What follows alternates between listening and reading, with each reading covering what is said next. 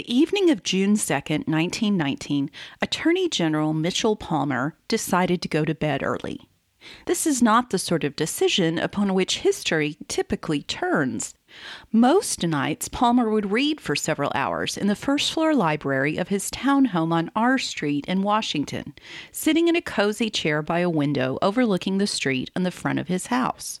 But that night, Palmer and his wife Roberta went upstairs to their bedroom in the back of the house about 11. By 11:15, Roberta was in bed, and Palmer was in his PJs, reading in a bedside chair. The night was quiet, so Palmer clearly heard a car stop in the street. Its door opened and closed. Then Palmer heard footsteps. This was not alarming. The street was full of houses. But then there was a thudding crash, as if something had hit his front door. This was followed immediately by a massive explosion. Palmer was hurled from his chair. Roberta flung out of bed. The noise had been deafening.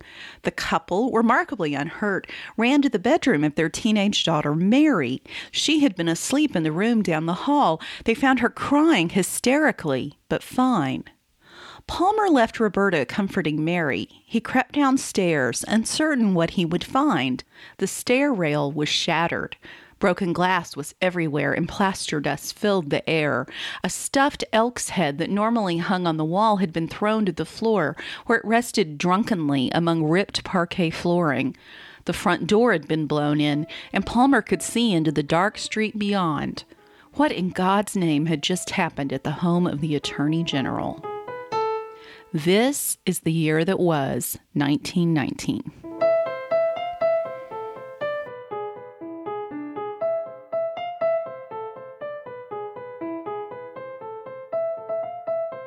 Thank you so much for listening to the podcast where we tell the story of history one year at a time. We are now deep into our look at the United States in 1919 and focus this week on the Red Scare. Many Americans are familiar with the Red Scare of the late 1940s and early 1950s, the one that involved the House Committee on Un-American Activities and Joseph McCarthy. But that was actually the second Red Scare. The first period of panic lasted from late 1918 through early 1920, and it has really surprising echoes of our own time. So let's return immediately to R Street on the night of June 2nd, because this was a transformational moment, a hinge on which turned everything that followed. Let's look at the events of that night from a different perspective, from that of an up-and-coming politician named Franklin Delano Roosevelt, then Assistant Secretary to the Navy. Franklin and Eleanor Roosevelt had attended a dinner party that night. 4 of the Roosevelts' 5 children were away visiting Franklin's mother. The 5th, 11-year-old James, was home and in bed. The cook had stayed to keep an eye on him. Just after 11 p.m., Franklin parked his car at a garage a few blocks from their house on R Street, just across the street from the home of the new Attorney General. The couple began walking home through the pleasant summer evening. Then they heard the explosion rip through the night. Screams echoed down the streets, and the couple began to run as they realized whatever had happened had struck very close to home. The closer they got, the more the scene resembled something out of a war zone. Broken tree limbs and leaves covered the street and sidewalk, mixed with, and this is awful but can't be avoided, blood and flesh. The front of Palmer's home had taken the brunt of the explosion, but up and down the street, windows were shattered and balconies ripped away. Roosevelt shoved open his front door and took the stairs 2 at a time to get to James. Roosevelt found his son standing at the hall window looking down at the chaos. The future president swept him into a rib-crushing hug. I get the impression the Roosevelts weren't a particularly demonstrative family. That hug and his father's obvious panic concern stuck with James Roosevelt the rest of his life. What also stuck with James is that he had run barefoot across the floor covered with shards of glass and somehow not cut himself. A shaken but resolute Eleanor Roosevelt arrived on the scene seconds later and adopted a tone of calm normality. "Whatever are you doing out of bed at this hour, James?" she asked. While Eleanor got James in bed, Franklin went out to investigate. He found his neighbor Palmer picking through the wreckage of his first floor. The shaken attorney general reverted to the speech habits of his childhood. He had been raised a Quaker, a sect that used thee and thou in place of you. Roosevelt later told Eleanor that Palmer had been theeing and thouing all over the place. The bomb, because it had definitely been a bomb, had been a powerful one, and to the horror of everyone on the scene, among the wood and glass and bricks were human remains. Part of a human body, my source doesn't tell which part, and that's okay, smashed through the front window of the house next door to Palmer, which was then home to the envoy extraordinary and member plenipotentiary from Norway. It landed on the floor next to the baby's bed. Police soon arrived, cordoned off the area, and set up searchlights to begin hunting for evidence. They found bits and pieces of 2 guns, a cheap suitcase, an English to Italian dictionary, and a brown fedora. It was at first unclear exactly how many people had been killed in the blast. It appeared 2 left legs had been discovered, and as you know, most people only have the one. But as only 1 head was found, it was decided there had been 1 bomber.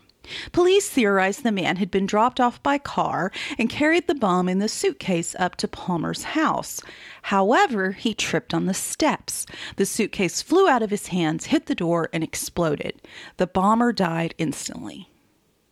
By the time the sun rose on R Street, news was spreading across the country that not only had the home of the Attorney General been bombed, so had homes in 8 other cities. The bombs had been placed more or less simultaneously at the residence of the mayor of Cleveland, a federal judge in New York, a state legislator in Massachusetts, a silk manufacturer in Paterson, New Jersey, and 4 other locations in Pittsburgh, Philadelphia, and Boston. 1 other man had died, a night watchman in New York. Scattered on R Street amidst the wreckage were about 50 copies of a leaflet. Titled Plain Words, it contained a lengthy rant about the ruling class. It concluded, quote, "Long live social revolution, down with tyranny," and was signed the Anarchist Fighters. In appearance and in wording, it was very similar to the flyer that had been posted around the north end of Boston a few days before the Purity distilling tank had failed. The conclusion of many in law enforcement is that the bombings were the work of Italian anarchists, probably the Galleanists. The Galleanists, remember, were anarchist followers of Luigi Galleani, who preached violence against capitalists.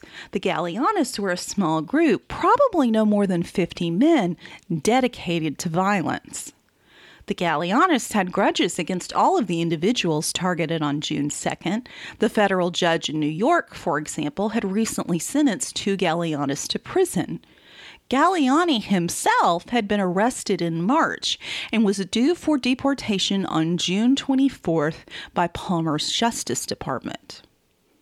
This all seemed fairly straightforward, but that is not the explanation that most Americans came to accept. Most Americans, including Mitchell Palmer, believed that the bombings were part of a nationwide attempt by Bolsheviks to overthrow the United States government. To understand why so many people believed this, we need to go back a bit. We've discussed before how fear of subversion rose to record levels during the Great War, even before the United States formally entered the conflict. Many people feared that Germany was spreading dissent within the country and using German Americans to spy on preparedness efforts and sabotage war production. These fears were not entirely groundless. Remember that Germany had tried to negotiate a secret deal with Mexico to enter the war in exchange for the entire southwestern United States. Nevertheless, German spies were never as active in the United States as Americans believed. As the war continued, radicals came under increasing pressure. We discussed last week how the government at all levels went after the Wobblies. The socialists were also targeted. Before the war, the Socialist Party of America had been considered leftist, but not dangerously so.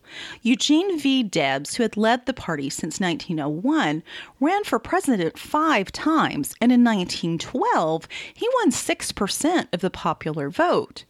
The party succeeded in electing 2 representatives to Congress, dozens of state legislators, and more than 100 mayors. However, fear of socialism soared after the Bolshevik takeover of Russia in the autumn of 1917. To combat its perceived enemies, Congress passed 3 laws. We've talked about them before, but let's go over them again.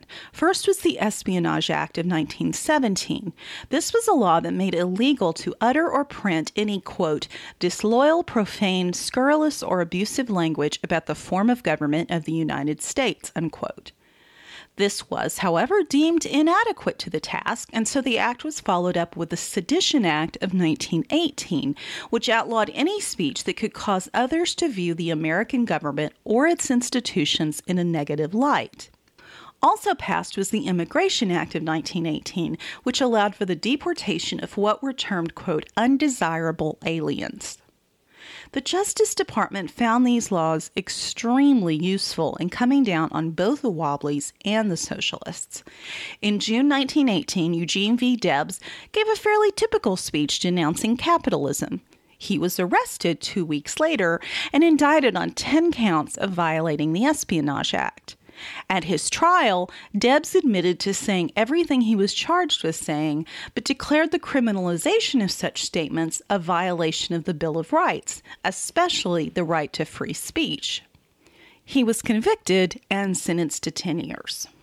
It might seem that the end of the war would put American fears to rest. The Allies had won, the Germans were defeated, there was nothing left to worry about, right? Apparently not. The Kaiser might have been exiled, but the Bolsheviks still ruled in Russia. Lenin's government actively promoted world revolution, and you'll remember that several Bolshevik governments were briefly established in Europe in the winter of 1919. From the perspective of a century, it seems ludicrous that the United States would see Bolshevism as a threat. But the Russian Revolution had been an enormous shock to the entire world. It was reasonable to ask, if it could happen there, could it happen here? But once that fear was planted, reason had very little to do with it. Many otherwise sensible Americans convinced themselves that communists were hiding behind every corner. Take, for example, Senator Lee S. Overman, a Democrat from North Carolina. Overman chaired a subcommittee of the Judiciary Committee responsible for investigating charges that the United States Brewers Association was plotting to exert pro-German influence on the press. He expanded his mission to look at pro-German activities in general, and when the war ended, he claimed to have definitive proof, which he did not produce, of collusion between the Germans and the Bolsheviks. This allowed Overman to keep his committee up and running and to shift its focus to suspected communist activity in the United States. Events of the winter provided Overman with what he considered clear evidence of this activity. First, the molasses tank collapsed in Boston. Then the unions of Seattle called a general strike. News emerging from Russia fueled the hysteria. For example, in mid-February, R.E. Simmons, a former Commerce Department representative, testified before the committee about the horrors of the Bolshevik state. He claimed members of the Red Army were organized into pickpocket gangs that individuals considered more intelligent than the Bolshevik leadership were systematically shot, and that women were being nationalized and distributed among the male populace. Now, the Bolsheviks were brutal practitioners of systematic terror, but none of the stories recounted by Simmons were true, and most were frankly absurd. Others tried to paint a more glowing, or at least more factual, picture of life in the new Russia, but Overman dismissed them all as Bolshevik propaganda. One interesting exchange occurred during the testimony of one witness named Raymond Robbins, a progressive economist who urged recognition of the Bolshevik regime and dismissed the fears of communist takeover in the United States. When asked about the danger presented by the Bolsheviks, Robbins said, quote, "I have faith enough in our institutions to believe that we will throw that foreign culture, born out of a foreign despotism, back out of our land, not by treating it with the method of tyranny, not by a witch hunt, nor by hysteria, but by strong, intelligent action." Senator Overman replied, "What do you mean by witch hunt?" Robbins answered, "I mean this, Senator. You are familiar with the old witch hunt attitude that when people get frightened at things and see bogies, then they get out witch proclamations and mob action and all kinds of hysteria takes place. This is the first use of the term witch hunt in American politics to refer to an unfair and hysterical attack on a perceived enemy." The Overman Committee closed up shop in June after releasing a report that contained very little information about communist activity in the United States, since, in fact, the committee had found almost none, but a great deal about how the communist takeover would destroy American life and values. Everyone in the country would be left hungry and miserable. The prison doors would be open and criminals flood the streets. The press would be shut down, the banks seized by the state, and American values threatened by atheists and free love advocates. The report made a particular point of noting that, quote, "one of the most appalling and far-reaching consequences," unquote, of a Bolshevik revolution would be, quote, "the confiscation and liquidation of life insurance companies." Well, we can't let that happen. At 2 a.m. the night of April 30th, a night clerk in the New York City Post Office, Mr. Charles Kaplan, completed his shift at the Parcel Division. He headed to Penn Station and boarded the subway north to his home in Harlem. He passed the time reading a copy of the New York Times, including a story about a tragedy the day before in Atlanta. A bomb had exploded in the home of a former U.S. senator. The senator's maid had been holding a recently delivered parcel when it exploded. The maid was horrifically injured, losing both of her hands. The article went on to describe the parcel. It was about 7 inches long, 3 inches wide, 2 inches deep, wrapped in light brown paper, and listed as its return address Gimbel Brothers Department Store in New York. Curiously, an almost identical package, also containing a bomb, had been found in the Seattle post office, addressed to the mayor, Ole Hansen. Kaplan suddenly dropped the paper and jumped to his feet. As the train pulled into the 110th Street station, Kaplan bolted out and across the street, running down the stairs to catch the return train back to Penn Station. Kaplan had just remembered that 3 days before he had lined up a dozen or so small packages wrapped in light brown paper and listing as a return address Gimbel Brothers Department Store. They had been pulled for insufficient postage. Kaplan's jolt of memory and the cheapness of the bombers had likely saved lives. The 16 packages had all contained bombs. An urgent call went out nationwide, and 18 more packages were discovered.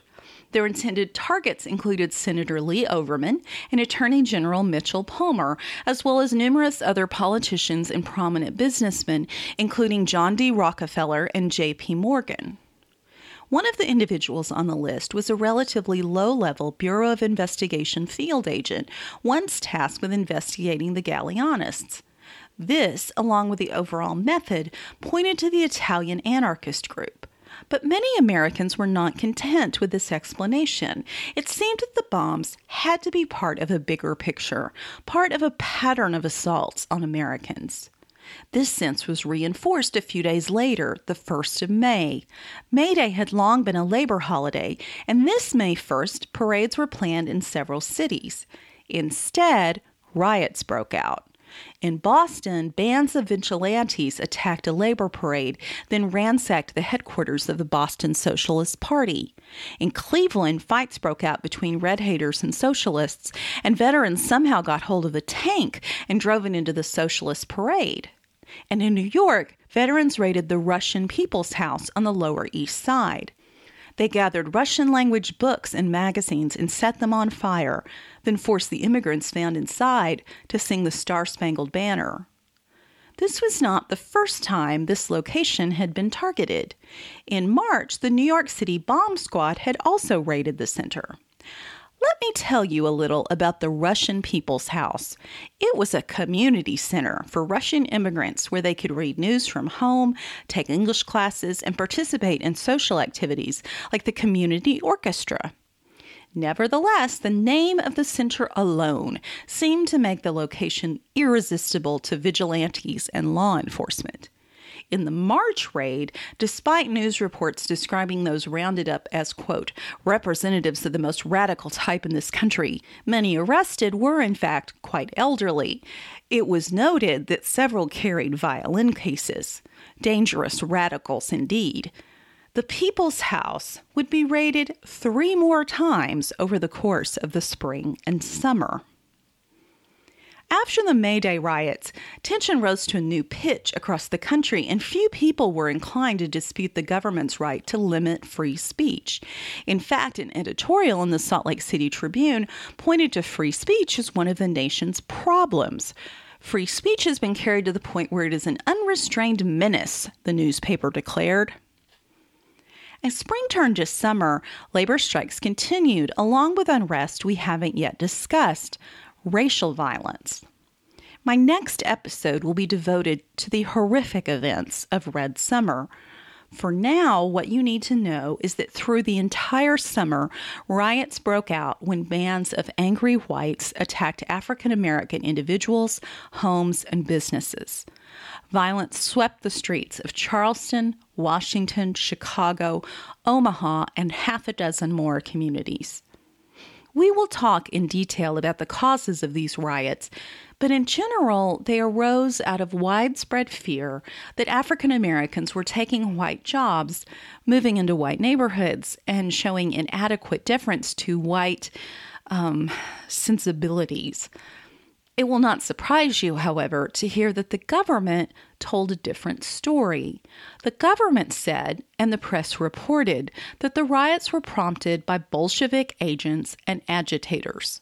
Here was yet another sign that the communists were spreading unrest and planning the overthrow of the established order. Now, to be fair, not everyone saw the situation in such alarming terms. Among the moderates was the new Attorney General of the United States, A. Mitchell Palmer, appointed by President Wilson in March 1919. When Palmer took office, he seemed to think that the country had gone a bit overboard in its fear of subversives. Palmer was born in 1872 to a Quaker family in Pennsylvania. He trained as an attorney and served as a Democratic representative in Congress from 1909 to 1915. He was an early backer of Woodrow Wilson, but was disappointed when Wilson offered him the job as Secretary of War. Palmer turned down the job, feeling it incompatible with his Quaker heritage and beliefs. Nevertheless, when the United States entered the war, Wilson appointed Palmer to the powerful position of alien property custodian. Germany owned almost $1 billion in U.S.-based assets. It was Palmer's job to prevent them from damaging American interests. Palmer seized dozens of major German firms and took control of thousands of patents. He sold these assets to American companies at cut-rate prices, earning him the nickname in Berlin as the official American pickpocket. When the previous Attorney General resigned in early spring 1919, Wilson was pleased to put Palmer in charge. Wilson had grown concerned that the Justice Department was going too far in its hunt for radicals. Remember the American Protective League, the group of Justice Department-backed individuals who dedicated themselves to spying on their neighbors? The APL had really gotten out of hand. Late in the war, they began staging what were called slacker raids to hunt out draft dodgers. In September 1918 in New York City, over the course of 3 days, APL agents had descended upon saloons, pool halls, bus stops, dance halls, and street corners, and detained any young man who could not immediately produce a draft card. They arrested more than 75,000 men, including children far too young to serve, and one 75-year-old man on crutches. Only a handful turned out to be actual draft dodgers. And anyway, do you really want vigilantes policing enlistment? As soon as he took office, Palmer disbanded the American Protective League. He also recommended that several individuals convicted under the Espionage Act be pardoned, and he released thousands of enemy aliens held in military internment camps. He even proposed clemency for Eugene Debs, although in this case he failed to convince Wilson. And then, the night of June 2nd, his house was bombed. There's no way that doesn't change you. If Palmer had followed his usual routine and had been sitting in his library reading at 11:15, he would have been killed. If his wife or daughter had been with him, they would have died as well. Meanwhile, the press was going crazy. The New York Tribune declared Reds explode bombs in many cities. The Lake County Times in Hammond, Indiana bellowed, Reds terrorize cities in most dastardly crime. The Kentuckian announced, Bolshevism in America starts reign of terror. Reign of terror was a favorite phrase of many headline writers, including those in Great Falls, Albuquerque, Ogden, and Tulsa. Editorial writers asked why such dangerous radicals had been allowed to operate in the United States in the first place, and demanded their immediate arrest. At a minimum, the Washington Post suggested the electric chair. The same questions were asked by government leaders, although in less accusatory tones. The very next morning, congressional representatives and senators visited Palmer's home, stood in the wreckage of his library, and told him to do whatever he had to do to stop these outrages. One said, Palmer, ask for what you want and you will get it. The government is behind you in whatever you do to root out this kind of revolutionary organization in this country. Palmer was transformed overnight into a dedicated Red Hunter, determined to use every tool at his disposal to stopping the Bolshevik menace. Curiously, Palmer didn't really care about finding out who had actually bombed his house. He told Congress a few days after the attack, quote, I am really quite as much interested in the prevention of those crimes, if not more so, than the punishment of the perpetrators after they have been committed.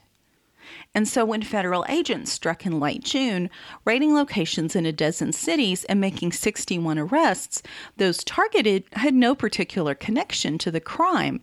They were known radicals, and that was enough. The raids established a pattern. The agents didn't bother with legal niceties such as warrants. 61 men were seized, locked up, and given no access to legal representation. Those found to be recent arrivals to the United States were turned over to the Immigration Bureau for deportation. Palmer decided his primary weapon would be the 1918 Immigration Act. This law allowed the government to deport any immigrants who were not citizens and who were known to be members of any organization that advocated the violent overthrow of the United States. This seemed like an excellent solution since Palmer, like most people, assumed the majority of anarchists and Bolsheviks weren't native-born Americans. As far as Palmer was concerned, the Immigration Act offered all kinds of advantages over the Espionage and Sedition Acts, which required trials. Trials took time, and they required the Justice Department to meet all kinds of tedious standards for due process and evidence. Who has time for that? According to Palmer's reading of the Immigration Act, radical aliens could be deported immediately. He decided the way to stomp out Bolshevism was to round up every radical he could get his hands on and send them packing. Palmer never bothered to consult his boss, Woodrow Wilson, about this plan.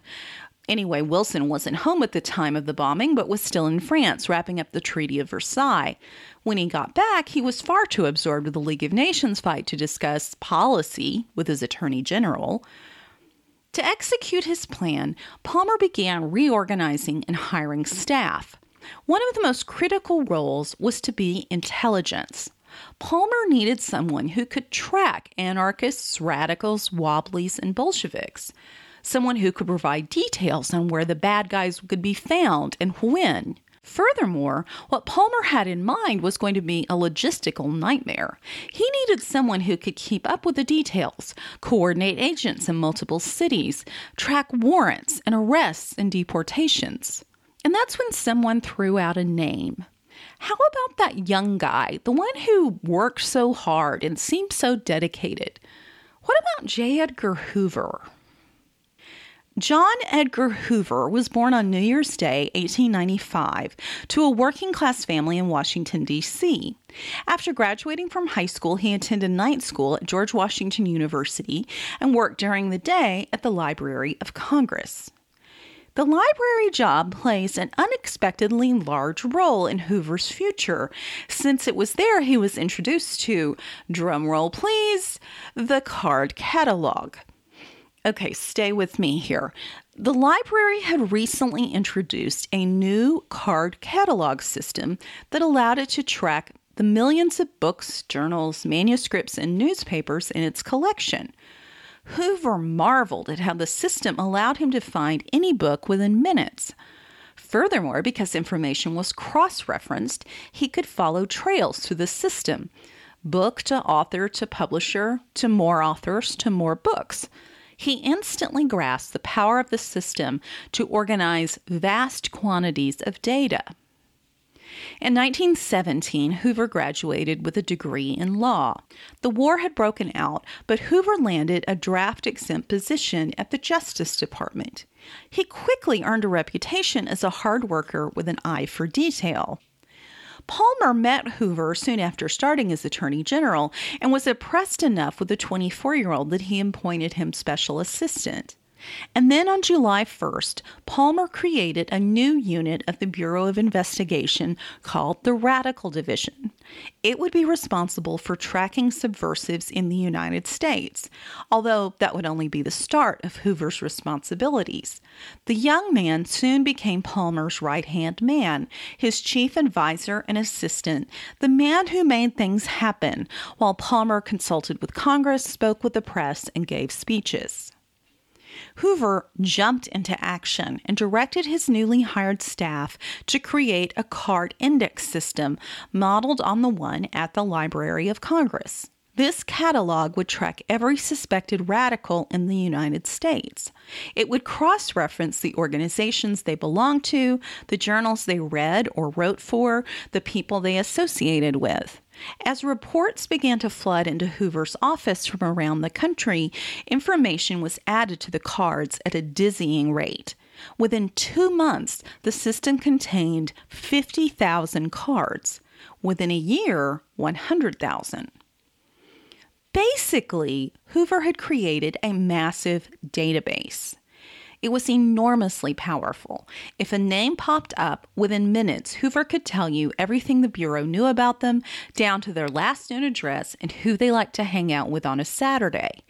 Before computers, this was pretty amazing stuff. Palmer was delighted. With this information at his fingertips, he would soon have all of the Bolsheviks in the United States on the run. From Palmer's point of view, the danger just continued to rise. The Boston police strike began on September 9th, followed by the steelworkers' strike. American socialists continued to offend Palmer by simply existing, despite the fact their leader, Debs, was languishing in prison. And now two new communist parties had been founded in the United States. The Wobbly leaders had been released from prison and were raising money for their appeal. Racial violence was everywhere. Palmer and Hoover could only see one possible hitch in their plan for the mass deportation of radical immigrants: the Department of Labor. The Department of Labor was then, for arcane bureaucratic reasons, the home of the Bureau of Immigration. The Justice Department could arrest radicals all day long, but actually deporting them was the business of the Immigration Bureau and therefore the Department of Labor.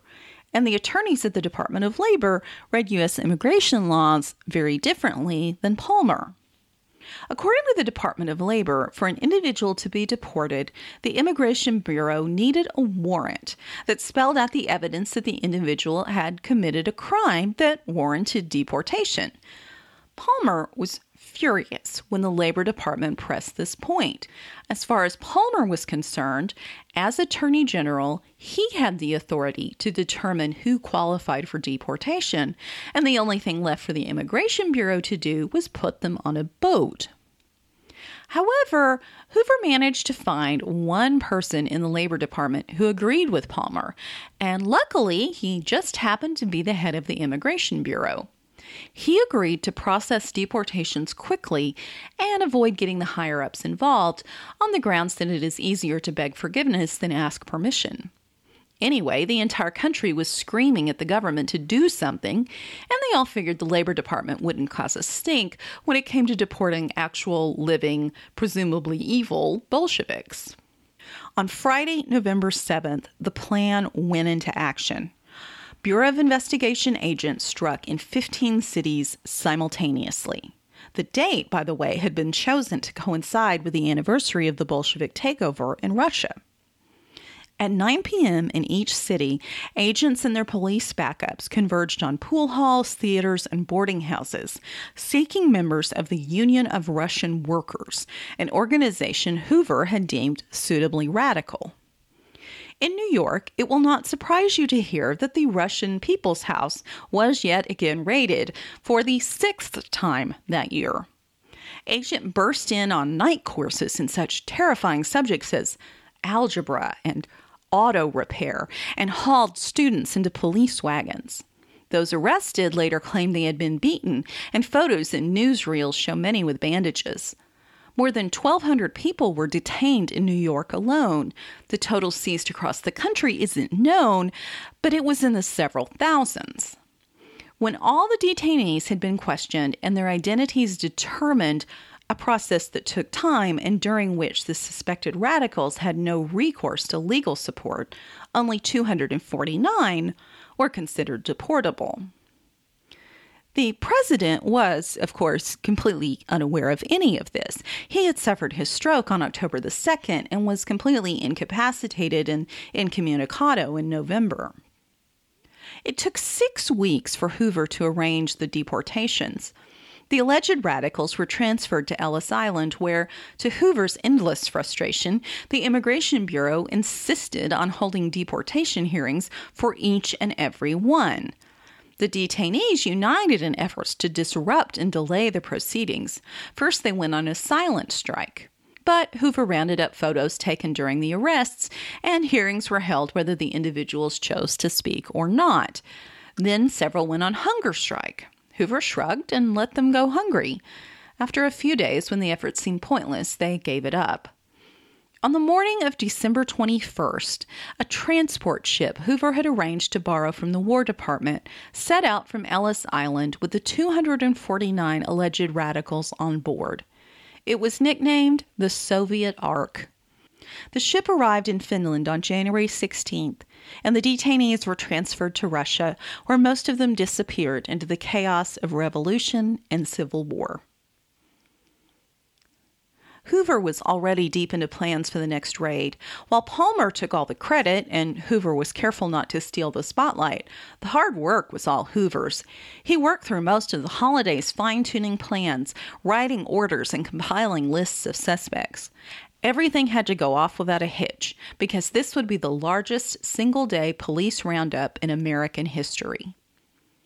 On January 2nd, 1920, agents across the country made their move at 9 p.m. that night. They hit clubs, bars, foreign language newspaper offices, and night schools. In Nashua, New Hampshire, they barged into the St. Baptiste Hall, where the Lithuanian Club was having a New Year's dance. In Chicago, they halted dinner service at the Tolstoy Vegetarian Restaurant. In Philadelphia, they interrupted the rehearsal of the Lithuanian Socialist Chorus. I have not been able to determine in the research time that I had available if they raided the Russian People's House again, Perhaps they figured it had no more secrets to reveal, or perhaps they gave it a shakedown just for old time's sake. The exact number of people detained is unknown. It was certainly in the thousands. One scholar estimates it at 10,000. Certainly it was more than the jails of American cities could comfortably hold. In Detroit, 800 men and women were shoved into the top floor of the city's old post office and housed in a single long corridor with no windows, no ventilation, no beds, a single water fountain, and a single bathroom. In Boston, thousands of detainees were jammed into a facility on Deer Island. The jail was unheated despite the freezing Massachusetts weather, and food supplies ran low. At Ellis Island in New York Harbor, conditions were so dismal that illness swept through the facility, and at least 2 men died. Attorneys began protesting the conditions under which the alleged radicals were held, as well as the arrests themselves. Most detainees had been arrested without warrants, and requests for bail were routinely refused. It took days, even weeks, for local police and the Justice Department to figure out exactly who they had in custody, if they were citizens or immigrants, and if they were members of radical organizations. But by the end of the month, deportation hearings had begun. Hoover was confident another Soviet ark would soon be sailing toward Finland. Palmer was the hero of the hour. Newspapers trumpeted his success at turning the tide on the Bolshevik menace. The Attorney General seemed a sure bet for the Democratic presidential nomination that summer. And then came the backlash. In early April, the Justice Department was called to defend the January 2nd arrests and detentions at a habeas corpus case filed on behalf of those still in custody at Deer Island in Boston. Representing the detainees was an esteemed Harvard law professor named Felix Frankfurter. Under Frankfurter's questioning, Justice Department agents admitted to one illegal act after another: warrantless arrests, warrantless searches, warrantless detentions. The supposed radicals weren't informed they were entitled to legal representation, and they were held in appalling conditions. Furthermore, Frankfurter got agents to admit that the Bureau of Investigation knew that the Communist Labor Party would be holding meetings the night of January 2nd because undercover informants employed by the Bureau had themselves organized these meetings. It seemed possible to those in the courtroom that the U.S. Justice Department, and not the Bolsheviks, was responsible for a significant amount of the communist activity in the country.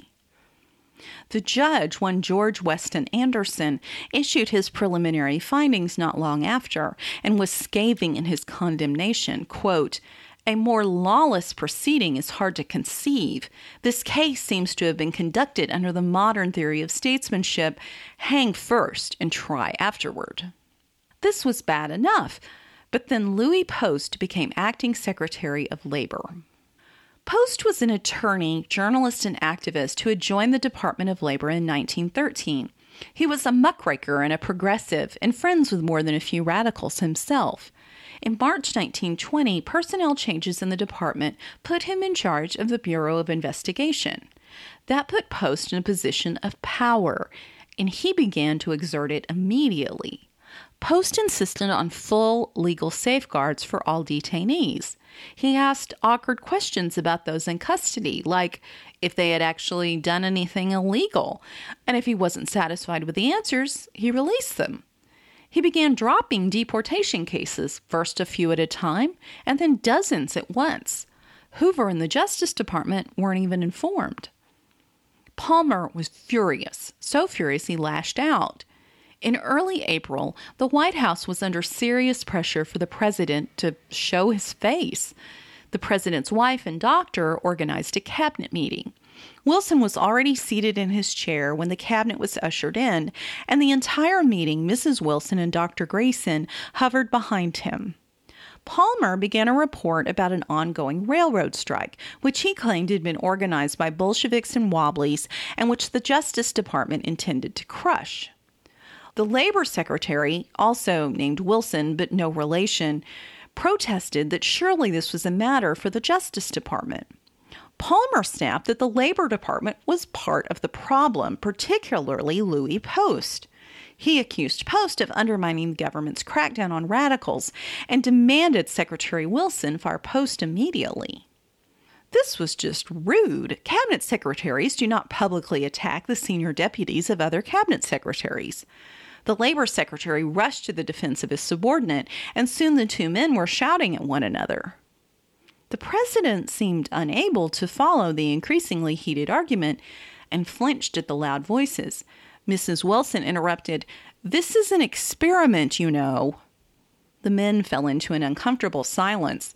But then the president seemed to be trying to speak. He looked at his attorney general and said, quote, "Don't let the country see red." Then the meeting ended. No one had any idea what Wilson had meant. Was he telling Palmer not to overreact? Or was he indicating that he supported Palmer's actions?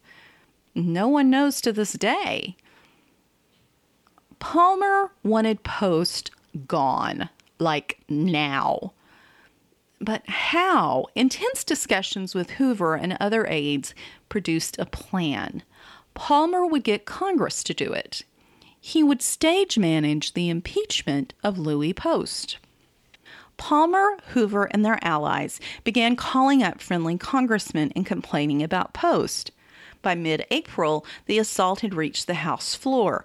Ohio Representative Martin Davey gave a speech attacking Post, saying, quote, "We have there in the Department of Labor a man whose sympathies evidently are with the enemies of our government. The hand of the Attorney General has been made impotent by the friend of the revolutionaries and that enemy of our government, Louis F. Post." Within a week or so, the House had made a formal accusation of abuse of power against Post. A hearing was scheduled for early May. In the meantime, Palmer had another setback. You'll recall that the previous May 1st had witnessed violent outbreaks around the country.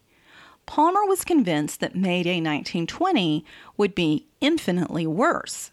He predicted loudly and at length that communities needed to be prepared for riots, assassinations, and attacks unlike anything the United States had ever seen.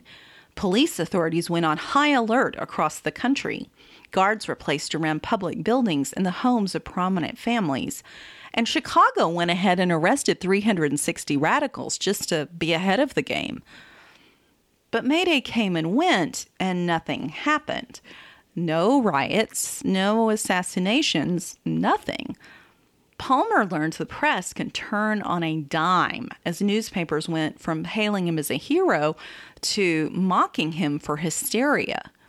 The Boston American newspaper declared, quote, "Everybody is laughing at A. Mitchell Palmer's May Day revolution." The joke is certainly on A. Mitchell Palmer, but the matter is not wholly a joke. The spectacle of a cabinet officer afraid of his own handmade bogey is a sorry one, even though it appeals to the humor of Americans.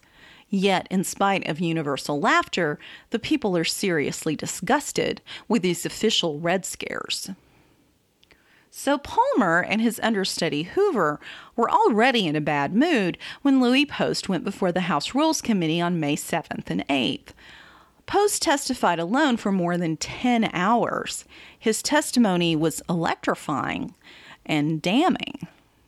Post systematically exposed Palmer's raids as grossly illegal, repeating many of the points that had so offended Judge Anderson in Boston. Then he looked at those who had actually been detained in the raids. Palmer had assumed that anyone with any affiliation with radical organizations threatened the United States. Post revealed that only about 50 out of the thousands detained on the night of January 2nd actually held radical opinions. 50 out of 10,000. Post handled questioning from representatives with grace and humor, and through it all reiterated his belief that the protection of civil liberties outweighed the risk of radicalism. Take, for example, this exchange. A congressman asked Post, quote, "You realized, of course, Mr. Secretary, that all of these rules that you have laid out operate to make it more difficult to deport the alien." Post replied, quote, "Every rule in the interest of personal liberty makes it more difficult to take personal liberty away from a man who is entitled to his liberty," unquote. The Rules Committee took no further action against Louis Post. You had to be a Palmer true believer to continue to denounce him.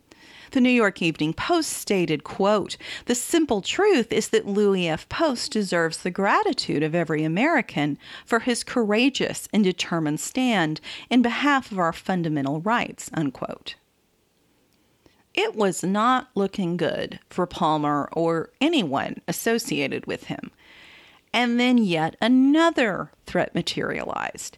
An organization called the National Popular Government League assembled a group of attorneys to investigate Palmer's Justice Department.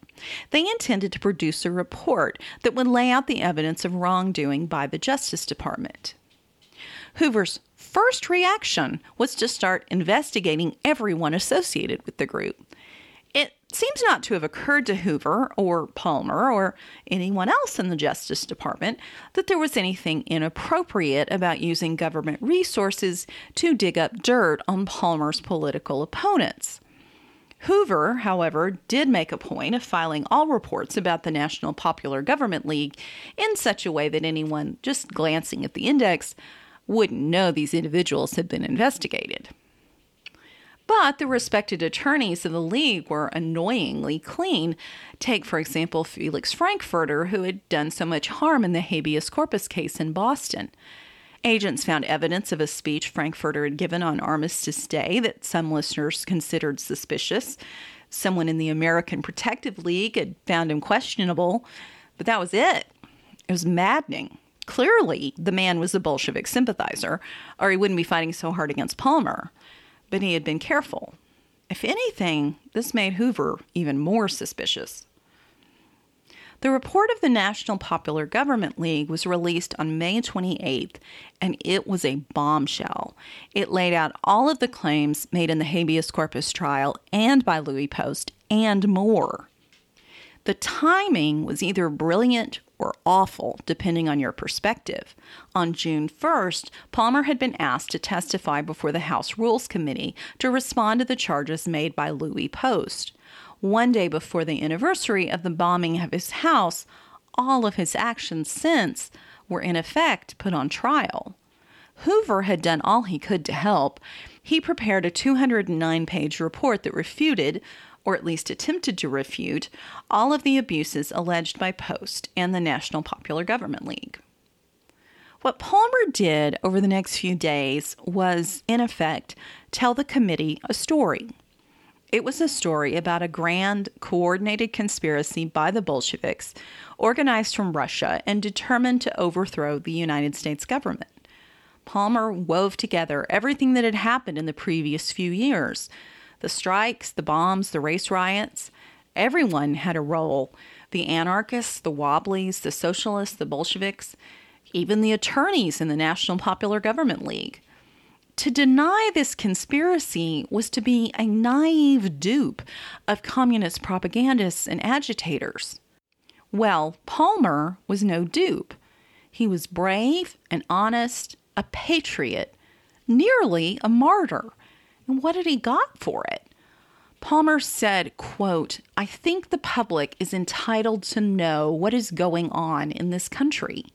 I have tried to tell them. I have told them the truth. I have received for it vilification, abuse, and ridicule, but I propose to continue." It wasn't enough. The tide had turned.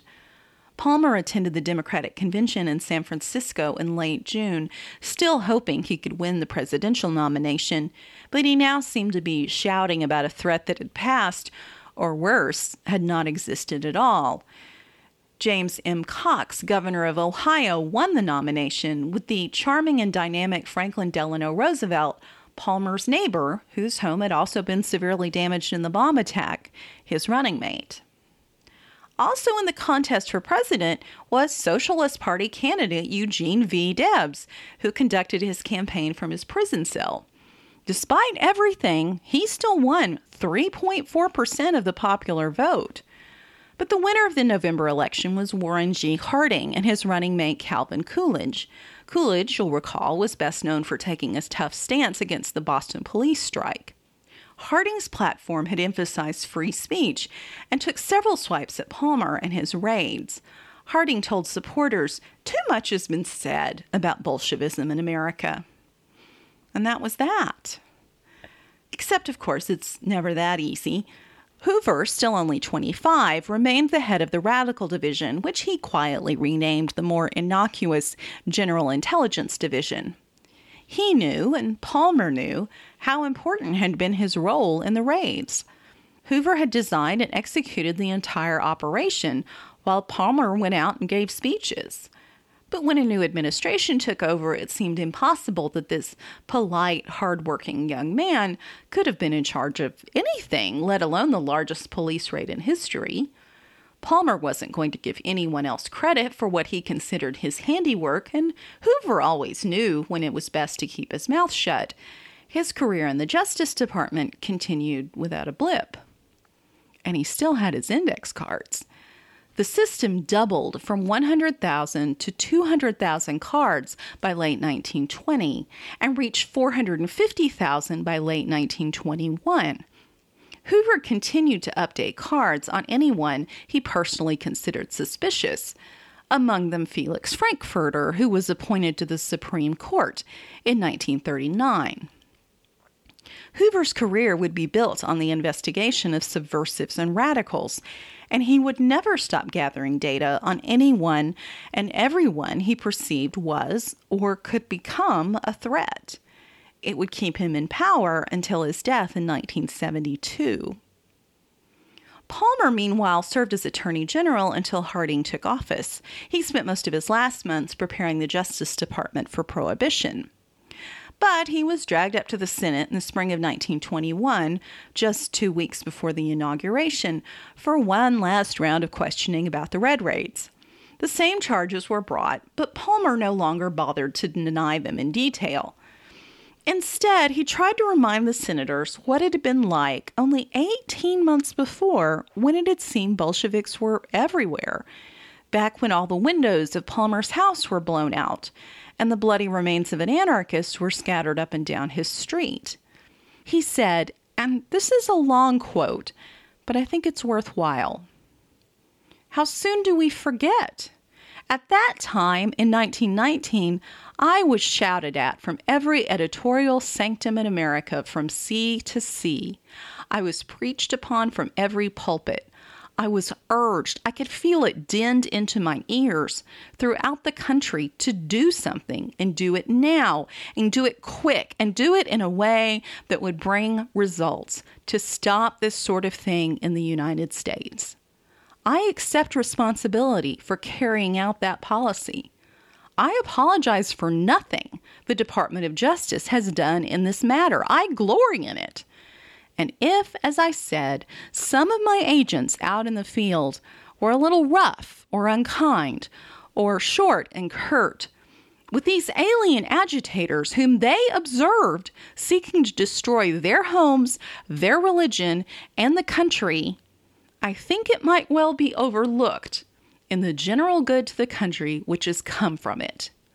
That is all I have to say." How is it that everyone believes one thing, and then one day they all wake up and believe something else? Obviously, it's never everyone, and it's never that sudden, but public opinion can shift fast. Historians can point to turning points, this trial, that bit of testimony, that headline. But the process seems more subtle and mysterious than that. I don't think I can truly explain why, in the summer of 1919, the majority of Americans were terrified of Bolsheviks, nor why, by the summer of 1920, they weren't. It helped, of course, that the threat was non-existent. There was no conspiracy, and the Bolsheviks were a tiny group of people who would have a hard time overthrowing a picnic. But we've gone on believing false things for far longer than 12 months. And will presumably do so again. I can only tell you one more story. On September 16, 1920, at 12:01 p.m. on a Thursday, a massive bomb exploded on Wall Street in the center of the New York financial district. 29 people were killed instantly. Another 8 died later of their wounds. Hundreds were injured. It seems that a horse-drawn wagon had been loaded with dynamite and parked on the street. The driver of the wagon had set a timer and walked away. The bombing was horrifying, but no one panicked. If the goal had been to disrupt the nation's economic activity, it was a dismal failure. The Bureau of Investigation and the New York City Police looked at all of the usual suspects: the communists, the Wobblies, the Union of Russian Workers, and so on. They might well have raided the Russian People's House just for the heck of it, but I don't know that. The only real clue was a flyer found in a Wall Street post office box that read, quote, "Free the political prisoners, or it will be sure death for all of you." It was signed American Anarchist Fighters. The quiet conclusion of law enforcement experts was that the perpetrators were, again, the Galleanists. They were still out there, still taking lives, and not a step closer to punishment. Thank you so much for listening to The Year That Was. Check out the website for photos and links to sources. I've included links to newspapers that I think you'll find really fascinating. Visit me on Facebook or on Twitter, and I hope you've subscribed so you never miss an episode. Thanks in particular go this week to Michelle E., who left a review on the Facebook page. Michelle said, quote, "The deep dive to explore 1 year and the surrounding events is an excellent way to learn." I totally agree, Michelle. Thank you so much for leaving the review. It's fantastic. Now, it is coming up to the holidays, and y'all, I need a break. So I'm taking one. I originally planned, and I told you this last time, on taking 2 weeks off, but then I looked at the calendar and I have got a huge volunteer event the first weekend of January. So I am going to give myself 3 weeks and then return rested and enthusiastic and not inclined to burst into tears someone says 1919. Look for a new episode on January 14th, and thank you all for your patience. Thanks again for listening. I'm Elizabeth Lunday, and this is The Year That Was.